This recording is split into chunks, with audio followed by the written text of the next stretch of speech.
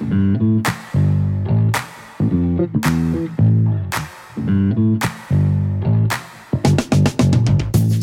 you're listening to the OmniTalk Fast 5, brought to you in partnership with Microsoft, the A&M Consumer and Retail Group, Takeoff, Sezzle, and Silk. The OmniTalk Fast 5 podcast is the podcast that we hope makes you feel a little smarter, but most importantly, a little happier each week, too. Today is November 17th. I'm your host, Ann Mazinga. And I'm Chris Walton. And we are here once again to discuss all the headlines making waves in the world of omnichannel retailing. And joining us today, back for their regular monthly appearance, are the A&M Consumer and Retail Group's Jonathan Sharp and Billy Christensen. Welcome, both of you. Jonathan, welcome back. How are you doing today? Are you ready for a wonderful Fast Five? I'm very happy to be back with you. Thank you, Anne. Thank you, Chris. Looking forward to it. Kind of winter's come here, so you need something to warm me up. But I'm pretty sure the panel will do that, right? I think the topics today might do that, Jonathan. They're pretty hot. It's snowing outside, Jonathan. Jonathan, how many appearances is this for you now? What is this? 3, 4? I think this might be 3. It might feel like 30 to you guys, but I think it's 3. Never. No, you're one of our favorites, man, for sure. Well, Jonathan, give those who might not know you or might not have listened to previous podcasts that you've been a part of, give them a little background on you and your role at A&M, please, if you would. Of course, thank you. So I am a partner managing director at Alvarez & Marsal's Consumer and Retail Group. I've worked in retail probably for too long than I care to remember. Amongst other things, I've done a lot of work in grocery, and for A&M, I lead our work on consumer sentiment and our 6-monthly consumer sentiment survey. Excellent. It's always a great survey. We usually get to sit down with Jonathan to talk about those. So check those out if you haven't already. And Billy, you're a first timer here. Why don't you tell us a little bit about you and your role at A&M? Well, thanks for having me. I hope this is my maiden voyage and not my only voyage. Right. With you guys. Yes. Great point. But I've been with the A&M CRG team now for a couple of months. My background, I was an industry operator for 20 years before making the switch over to consulting a few years ago. And then have not looked back since my change to consulting. So I've worked with retailers large and small, consumer, as well as on the branded side of the world. But really excited to be here today. Thank you all so much for having me. It's great to have you, man. It is. I know. We're excited. Do you have a headline you're most excited about this week, Billy? I do. You do? Are you gonna give us a tease what it might be? No, let's let the people wait. He's keeping us in suspense. Let's build the suspense. They'll just be able to tell from your exuberance about the topic. All right. Yes. I love it. That's what we like. That's what we like about this show. All right. That's perfect. Chris, you're at home today. Yes, I am at home today. We got in late from Dallas last night. Are you ready to rock these amazing headlines that we have today? I am, for sure, 100%. I'm pretty excited about it. It's been a big week, though, Ann. We went to SPS. Yeah. Had a first article published in the Wall Street Journal too. Yeah. Thanks, Dell and NVIDIA, if you're listening for that. That was a pretty cool feather in the cap this week as well. But yeah, let's get to the headlines. So today's Fast 5 headlines are brought to you with the help and support of Manifest. Manifest is the Who's Who conference in supply chain, and it's January 31st to February 2nd in Las Vegas. OmniTalk fans, don't forget, you can still save $200 on your registration by heading to manifest/OmniTalk. That's MANIFE.ST/OmniTalk. All right, Ann, in today's Fast 5, we've got news on Gap launching a store on Amazon, TikTok piloting in-app commerce in the United States, Nike's launch of .swoosh, which I just like saying, Ann, .swoosh. Of course. Swoosh. Victoria's Secret's new fit tech partner. But first, we take off with big and pun intended news out of Target this week, Ann. I love when you can get a pun in there, Chris. It won't be the first. It won't be the last. Ann. It's just the first of many more. Everybody's well aware of this. So let's get to it. So headline number 1, Target last week, in advance of dismal Q3 earnings, announced a new, larger 150,000 square foot format. So according to Retail Dive, the format will be its primary development focus in the coming years, while it will still continue to open stores of other sizes as well. The extra square footage includes 5 times more space for the backroom fulfillment than a traditional Target store has, And the format also has space for more merchandise assortment, including room for expanded food and beverage selection, according to Target. Lastly, the company also pointed out to years, quote, years of research. Years. Yes. We have no idea what they're talking about. Of research behind the new design and this larger store strategy.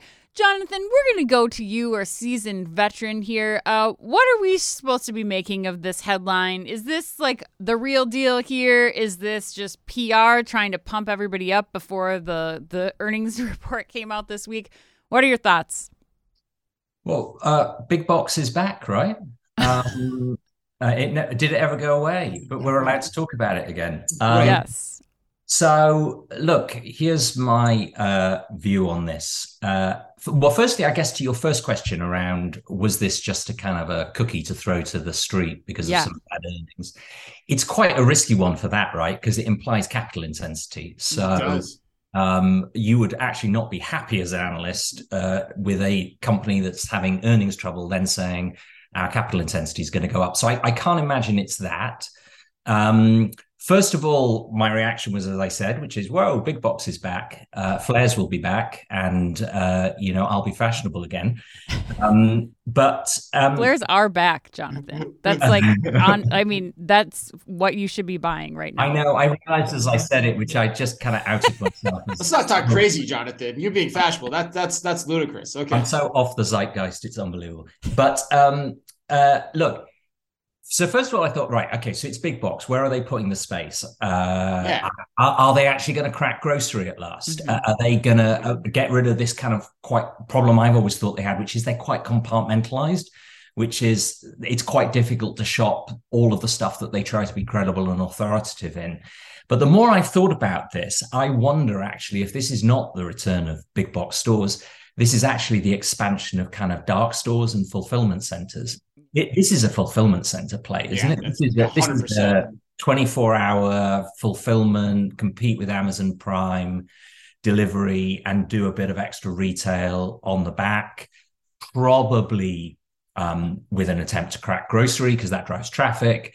So that was kind of my sense. And the other thing that I was thinking about was the other reason I can't think it's a kind of pure retail big box play is that a lot of the messages coming out of our consumer sentiment survey post-COVID and continuing is that consumers are consolidating their shop. And therefore, are Target really going to pick up the sort of the marginal grocery shopper with them fragmenting their shop? I'm not so sure. This feels to me like an Amazon Prime play. Yeah. Interesting. I agree completely. I think, it's only 20,000 square feet in the grand scheme of things. So, and most of that, I presume, will be going to, back of house. That makes sense as they're expanding distribution centers. They're expanding sortation centers. But Billy, what's your take here?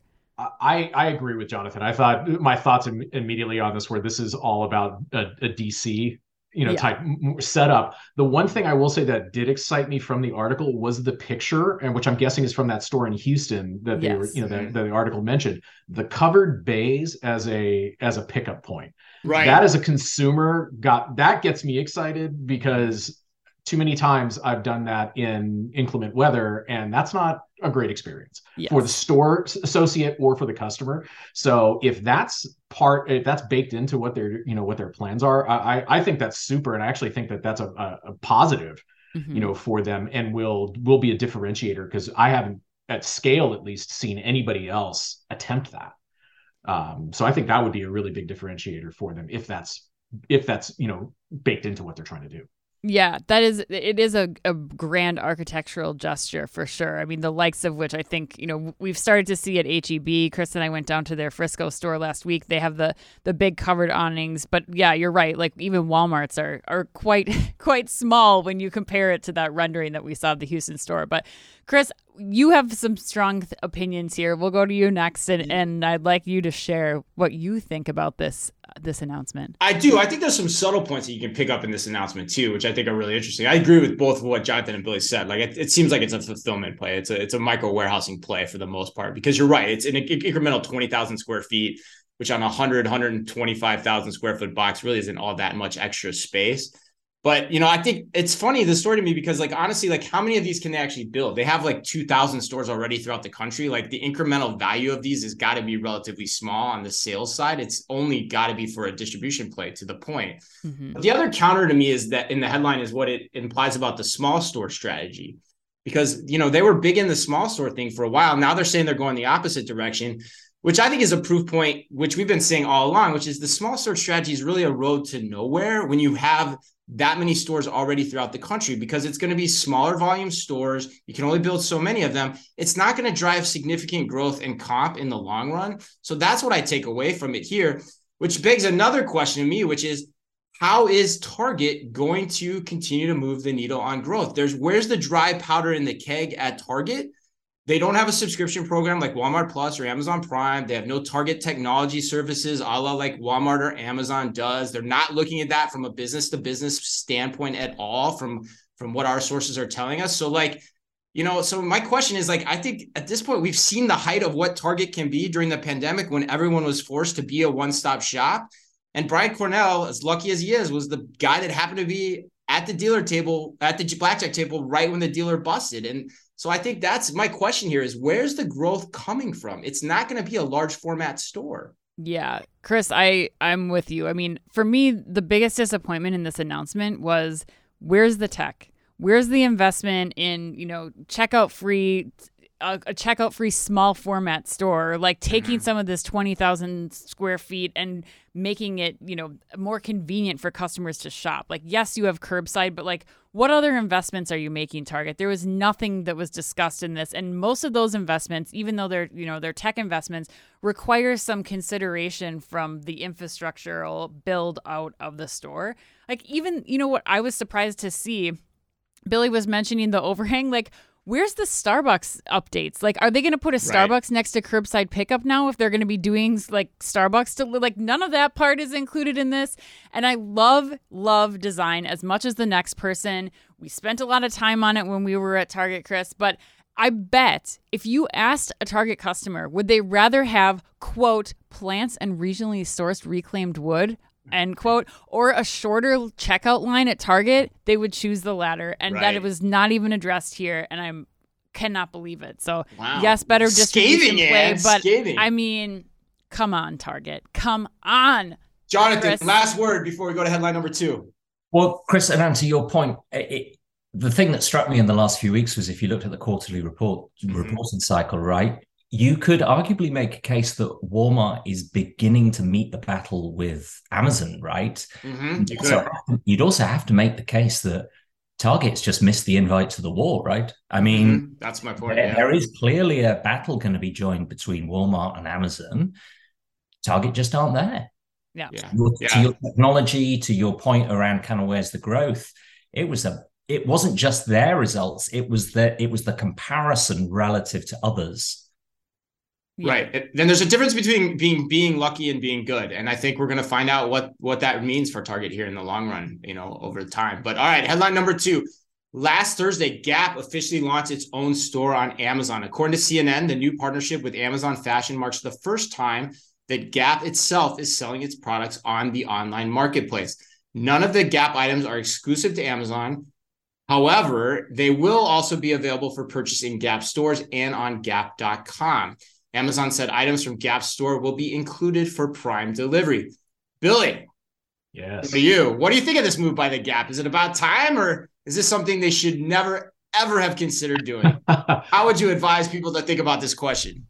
I don't think my first opinion on this is going to be a hot opinion at that, and that's that this is going to benefit Amazon more than it's going to benefit Gap. Okay. This right from a marketplace perspective, right? Amazon makes money on it if something's sold through their, because this is really a marketplace concept. So that, one is it benefits them. 2, this unfortunately for me just also rings hollow when it comes to Gap in an overarching strategy of where they're going. I mean, Gap is an iconic American brand. I mean, I think back to my teenage years and Gap was it. And through the years, right, just it hasn't evolved, and that's a well-documented, well-documented occurrences. But I look at this and think, where's the strategy? Because all of the things that the Gap has done over the years, especially in recent years, right? You look at the tie-up with Kanye West. You look at, the Gap Home and Walmart, right? Things are just, it's so scattershot that this just being another thing to me, what's missing for me is, where's the strategy? How does this tie into a strategy for the Gap brand? This just to me looks like, again, it's, oh, here's another thing, let's go for it. Oh, and so I'm hopeful that this does good things for Gap, just because I still have a great affinity for the brand and for the company. I'm just not sold that this is going to be beneficial to them at all. Interesting. I'm curious. Anne, what do you think? Do you think this is a harbinger of more things to come, or do you think it's more of like a scattershot move from the Gap, as Billy's describing it? Well, I think so.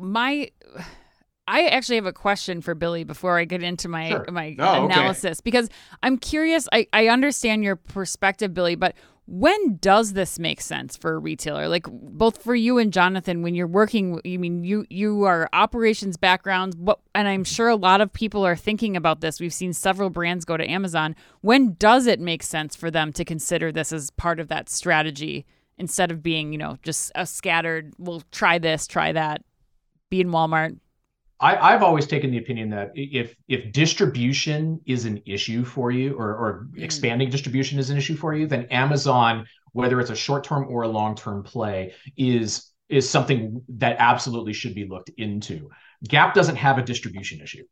Right. Gap is so spread out and has so many distribution centers across the country, and has that network that they've got already. In fact, there's news about them trying to leverage that as an income stream. Yeah. So it doesn't in the way I think about retailers or big brand name retailers partnering with Amazon. It doesn't really fit the thesis that I typically look for, which is all around distribution.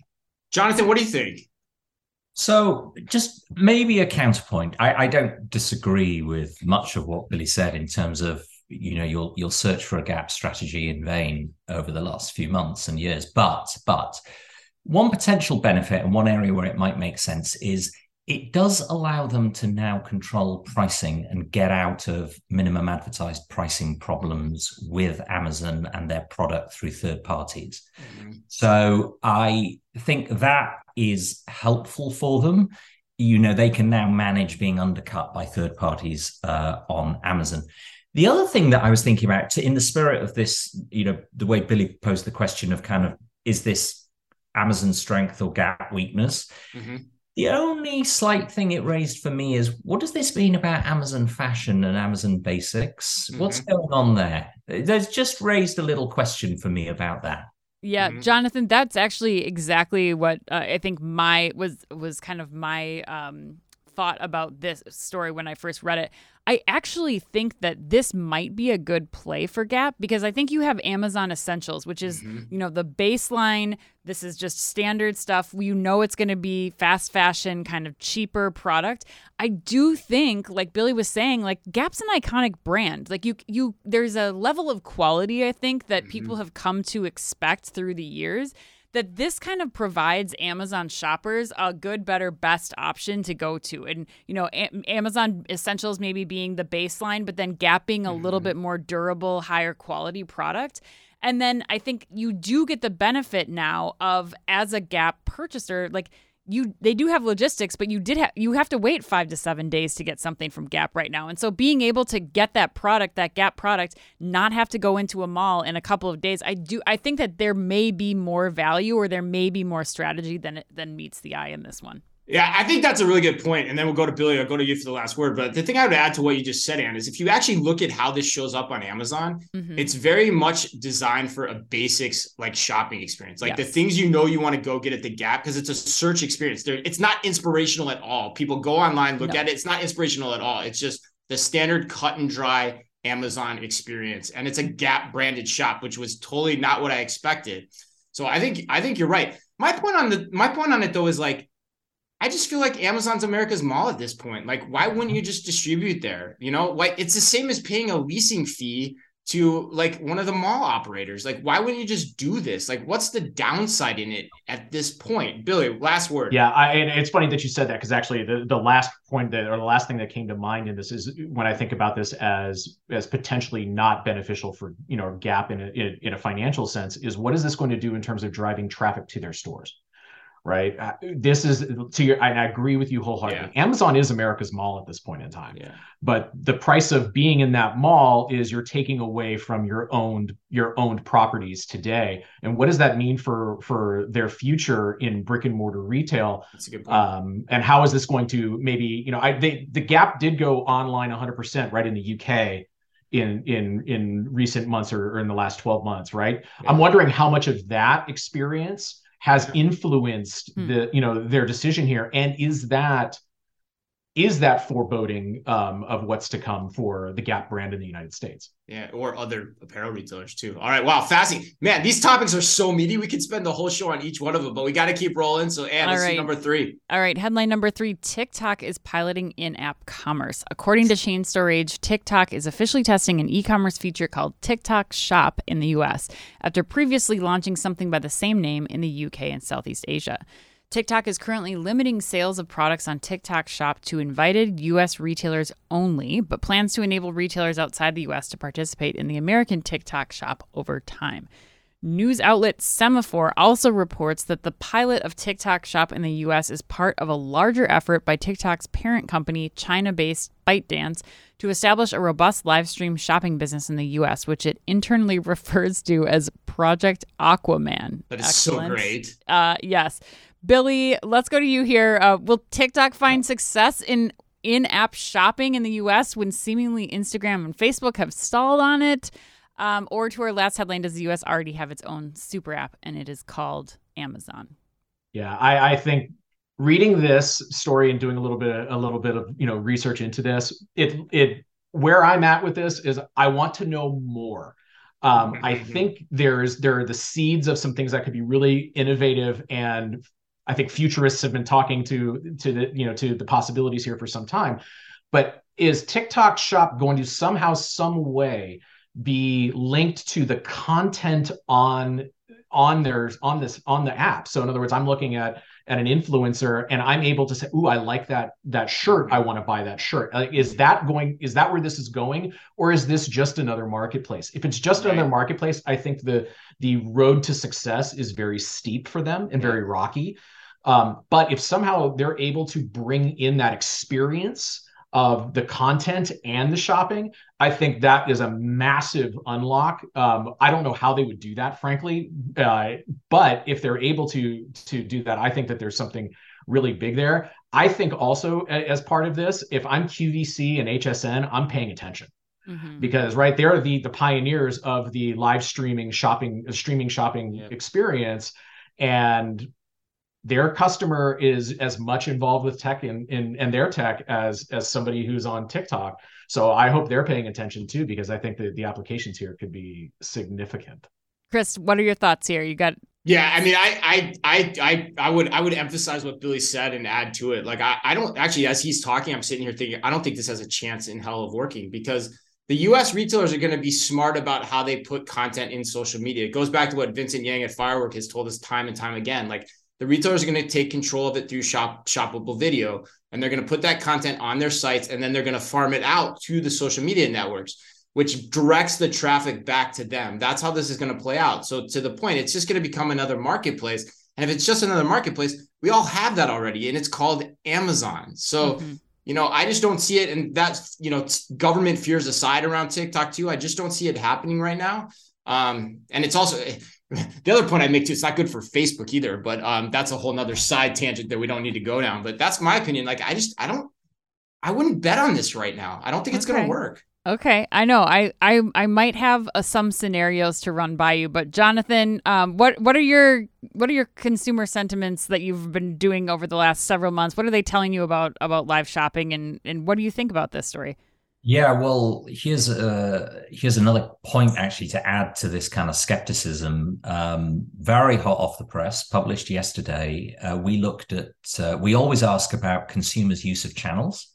Mm-hmm. And social commerce, of all channels options that we give, social commerce saw the biggest fall in a 6-month period. In fact, wow. it halved in popularity amongst our respondents. It moved from being in the top 5 ranking of channel choice to number 11 out of 12. Wow. And I think there are some underlying economic reasons behind that, which is the consumer is continuing to retrench into basic needs. And, you can't buy your gas and groceries over Insta. By their very nature, social commerce products tend to be very discretionary, somewhat indulgent.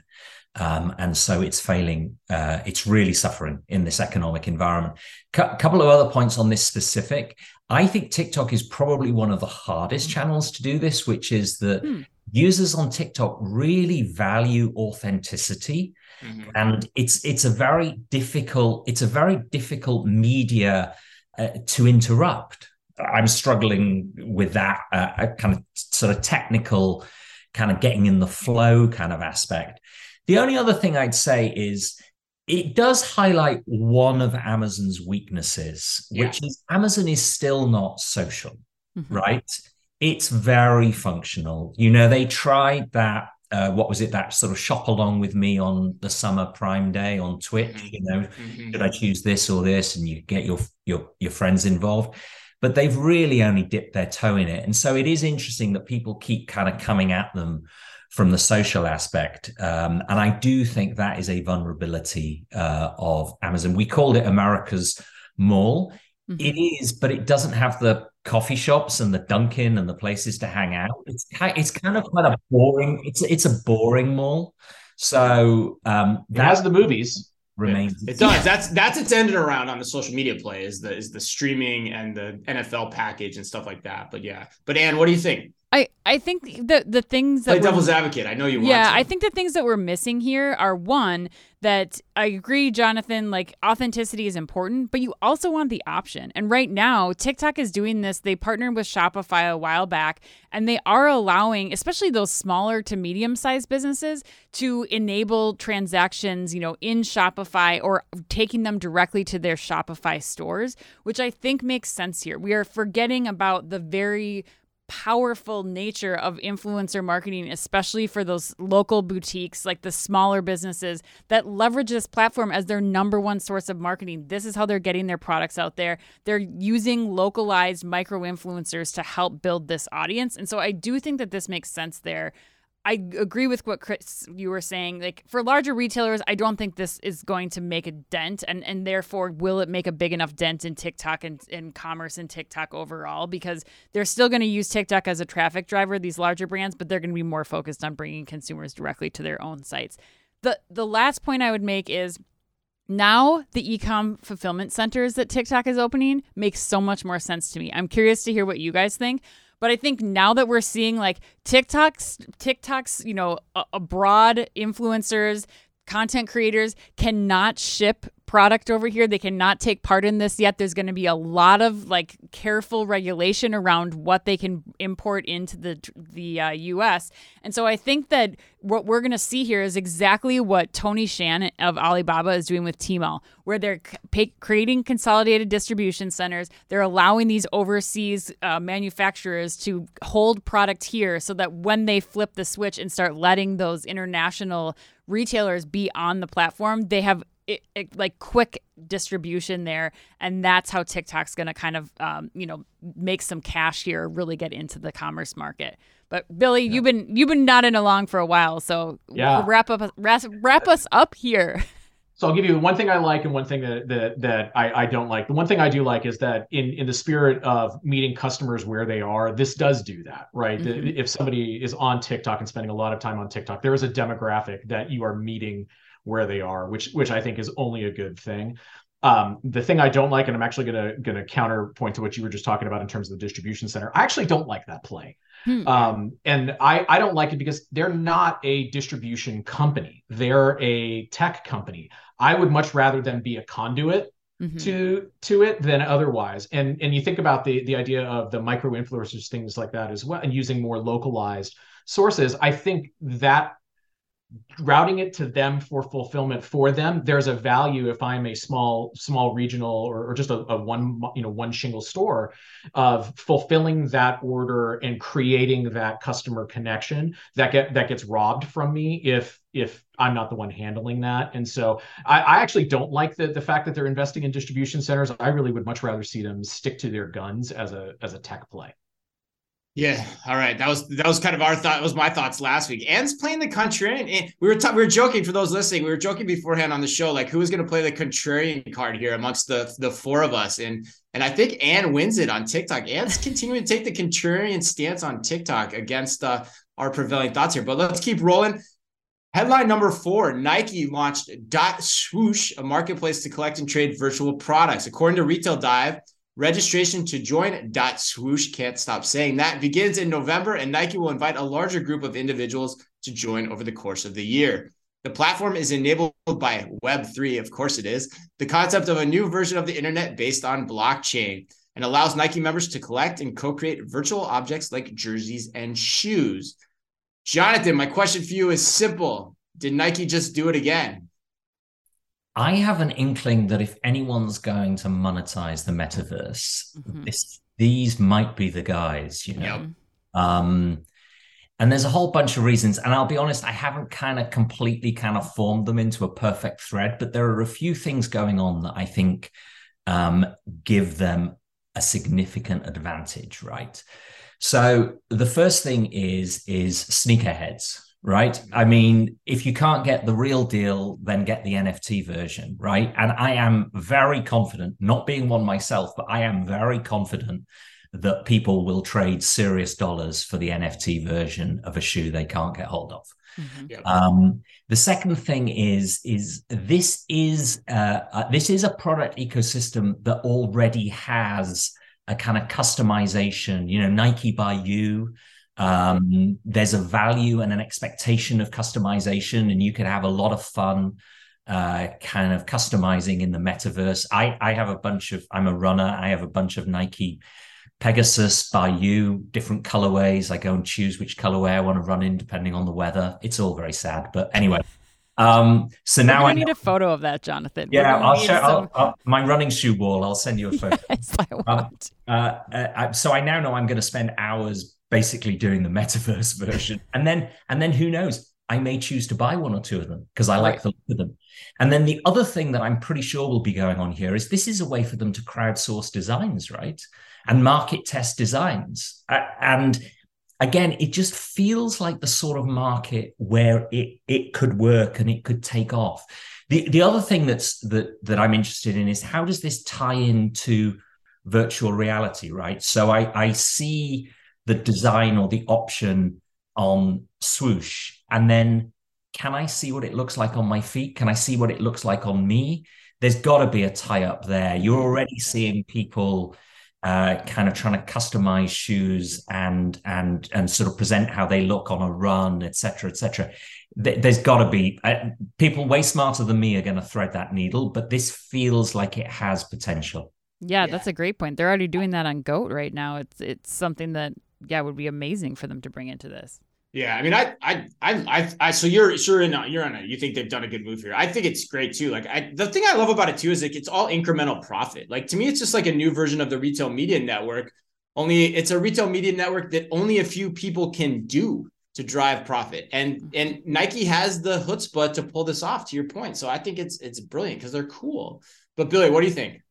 I can't agree anymore with everything that's been said. I mean, the thing about Nike, right, is they're in such rarefied air as a brand that there's very little that they can do that isn't going to turn out, really well. I think they always have to intentionally do something to not turn out well.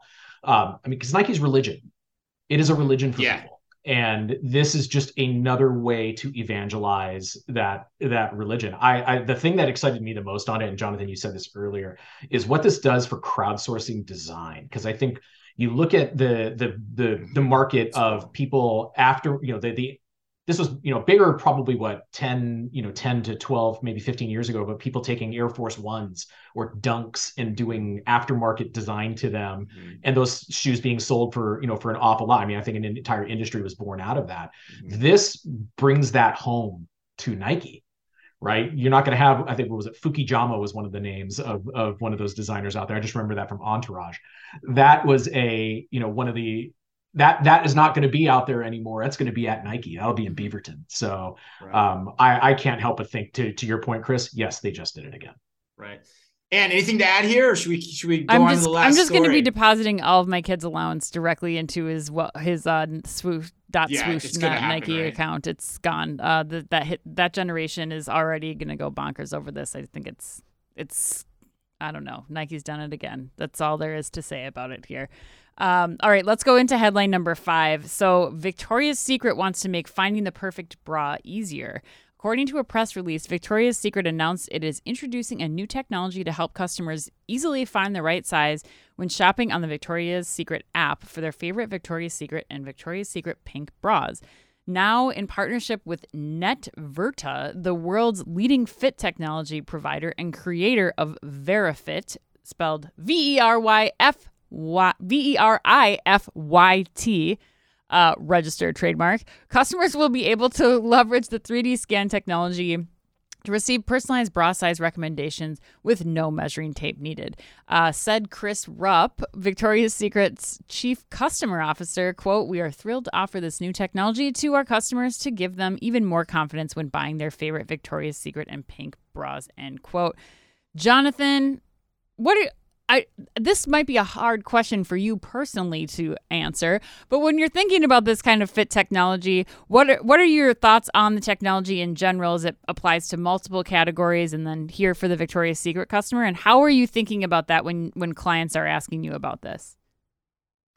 Yes, I mean, in a way, this is somewhat related to the topic we just talked about, right? Which is using a kind of a virtual and augmented reality technology in some way to either enhance the design process at the start, or I actually think in this case, to reduce the returns process at the end, right? Yep. So it's just taking a kind of difficulty point away for the consumer. And I think the other thing that makes it, I think, particularly relevant in this category, and as you correctly point out, Anne, I speak from the point of view of a consumer researcher rather than a user, but I've done quite a lot of research in this sector with consumers. And the one thing we do know that for a retailer of this type, if they get intimates right, then they drive an awful lot of loyalty across the rest of the range. Right. So I can kind of see the quite strong kind of loyalty building it will drive. And like I said, improving the economics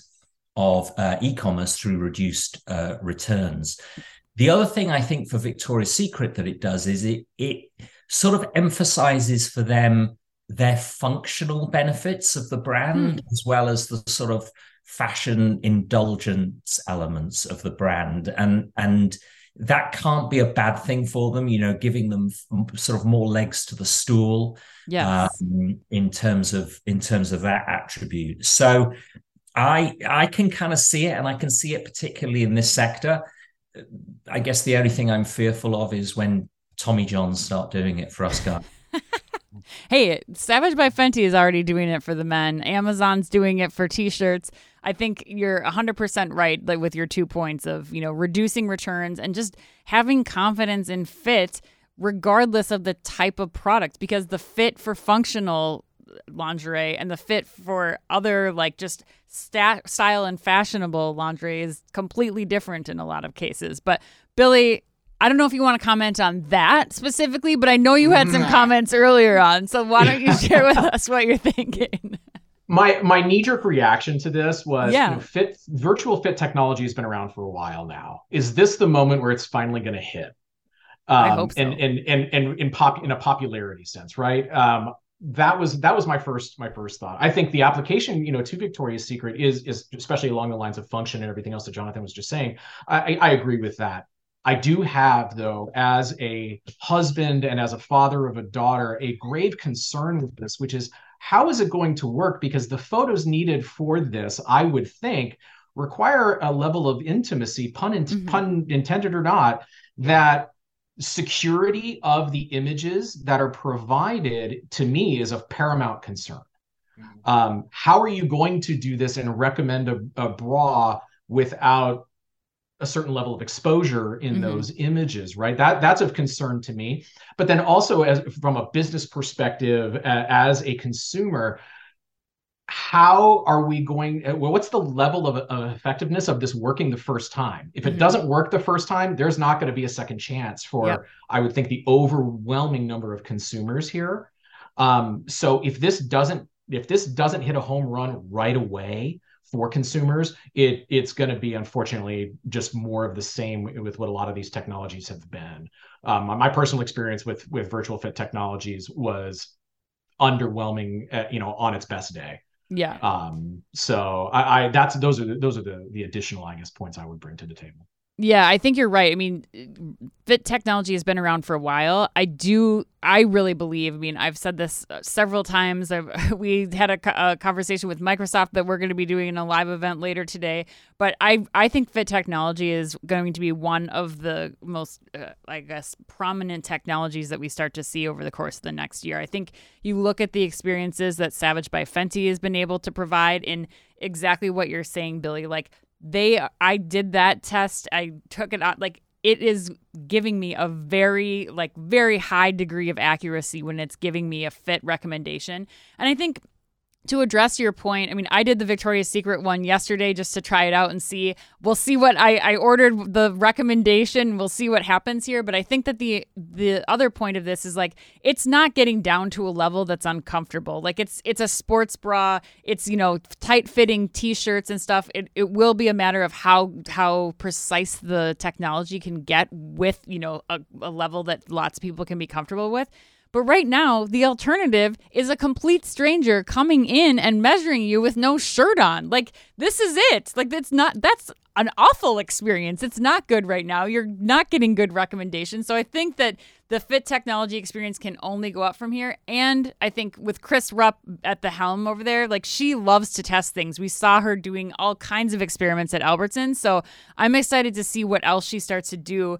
And kudos to her. She's the first one to bring, fit technology to mass retail. This is going to be something really exciting, I think, as kind of an introduction. Chris, are you in agreement with me? What are your thoughts? Chris tests a lot of things, so. I'm a little more cautious on this than you are, I think. Okay. That'll probably be the last point to cap it off here. I think the point Billy makes is there's still a lot of grunt work that has to be done on the side of the consumer to get the benefit of this. So I think maybe this is going to help push it over the edge to get it, possibly figure out how to alleviate all those pressures on the consumer side. I hope so, because I think you're right. There's a lot of value to it if you can figure it out. But I still think it's going to take more time than you're describing. But that's just my opinion. So I think we should close this show out. We're running long, and let's get to the lightning round. All right, Billy, first question goes to you. Coors Light launched a nail polish made in partnership with Le Chat Nails that mimics the can technology that turns from slate gray to Coors Light blue at a certain temperature. Billy, what is your favorite color-changing product? Would it be a Coors Light can, perhaps a mood ring, or a hypercolor t-shirt? Oh, hypercolor t-shirt. Did you have one? That's childhood right there. No, I didn't have one, and that's probably why I was so quick to say it, because I'd never had one of those. I had a hypercolor t-shirt. It was not hypercolor. Those were too expensive. So we just... You're still hypercolor, Ann. All right, Amazon, Jonathan, is said to be piloting facial recognition as a tool to validate potential third-party sellers on its website. Jonathan, what is the most memorable mask you have ever worn to hide your face from other people? Okay, revealing my deep imposter syndrome. Maybe it's the mask of professional competence I've worn for the last 20 years of my career. But apart from that, there is one photo circulating of me dressed fully top to toe as a dragon, chugging beers at an international rugby game. And I'm trying to chase down all of the copies and destroy them. 2 photos we need for the show notes, Jonathan. Your shoe wall and the dragon chugging beer at a rugby match. Okay, Jonathan, I have another question for you. Microsoft just launched a new app in Teams that allows colleagues to challenge each other to a game of Minesweeper, Wordament, Icebreaker, and even Solitaire. Which of these games would you reign champion in across your colleagues at A&M? So I have a write-in campaign for another game, which is... I have huge confidence that were it Crossy Road, I would win. What is Crossy Road? It's like the new version of Frogger. You got to play Crossy Road. Played it with my daughter for years. She's better than me, but I'm pretty good. That's pretty good, man. That's pretty good. All right, Billy, let's close it out here. Stovetop brand is celebrating its 50th anniversary by reviving its stuffing pants campaign for Thanksgiving. The pants are available on Amazon and feature an extra wide stuffing print waistband that offers 360-degree stuffing stretch technology. Billy, what is your favorite thing to scarf down at the Thanksgiving dinner table? I got to go with what I think my first reaction was, which is mashed potatoes.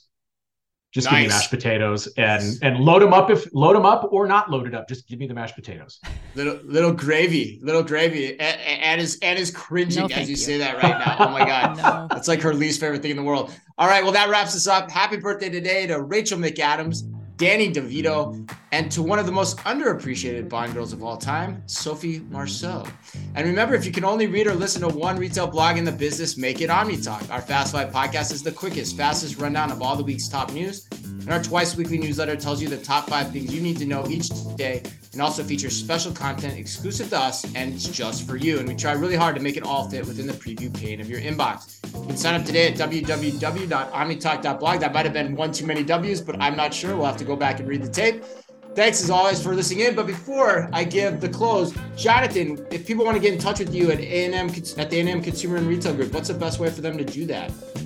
Of course. So you can email me at jonathan.sharp@alvarezandmarçal.com.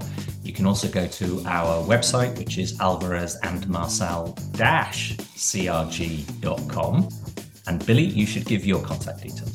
Yep. My email address is bchristensen, BCHRISTENSEN @alvarezandmarçal.com. And you can also find us on LinkedIn. All right, awesome. For all those listening, please remember to like and leave us a review wherever you happen to listen to your podcast or on YouTube. And on behalf of all of us at OmniTalk, as always, be careful out there. The OmniTalk Fast 5 is a Microsoft-sponsored podcast. Microsoft Cloud for Retail connects your customers, your people, and your data across the shopper journey, delivering personalized experiences and operational excellence. And is also brought to you in association with the A&M Consumer and Retail Group. The A&M Consumer and Retail Group is a management consulting firm that tackles the most complex challenges and advances its clients, people, and communities toward their maximum potential. CRG brings the experience, tools, and operator-like pragmatism to help retailers and consumer products companies be on the right side of disruption. And Takeoff. Takeoff is transforming grocery by empowering grocers to thrive online. The key is micro-fulfillment, small robotic fulfillment centers that can be leveraged at a hyper-local scale. Takeoff also offers a robust software suite so that grocers can seamlessly integrate the robotic solution into their existing businesses. To learn more, visit takeoff.com. Sezzle. Sezzle is an innovative buy now, pay later solution that allows shoppers to split purchases into 4 interest-free payments over 6 weeks. To learn more, visit Sezzle.com. And finally, Silk. The Silk Cloud DB virtualization platform is a virtualization layer between your workloads and the cloud. It helps you scale your cloud without scaling your costs. Visit silk.us to learn more.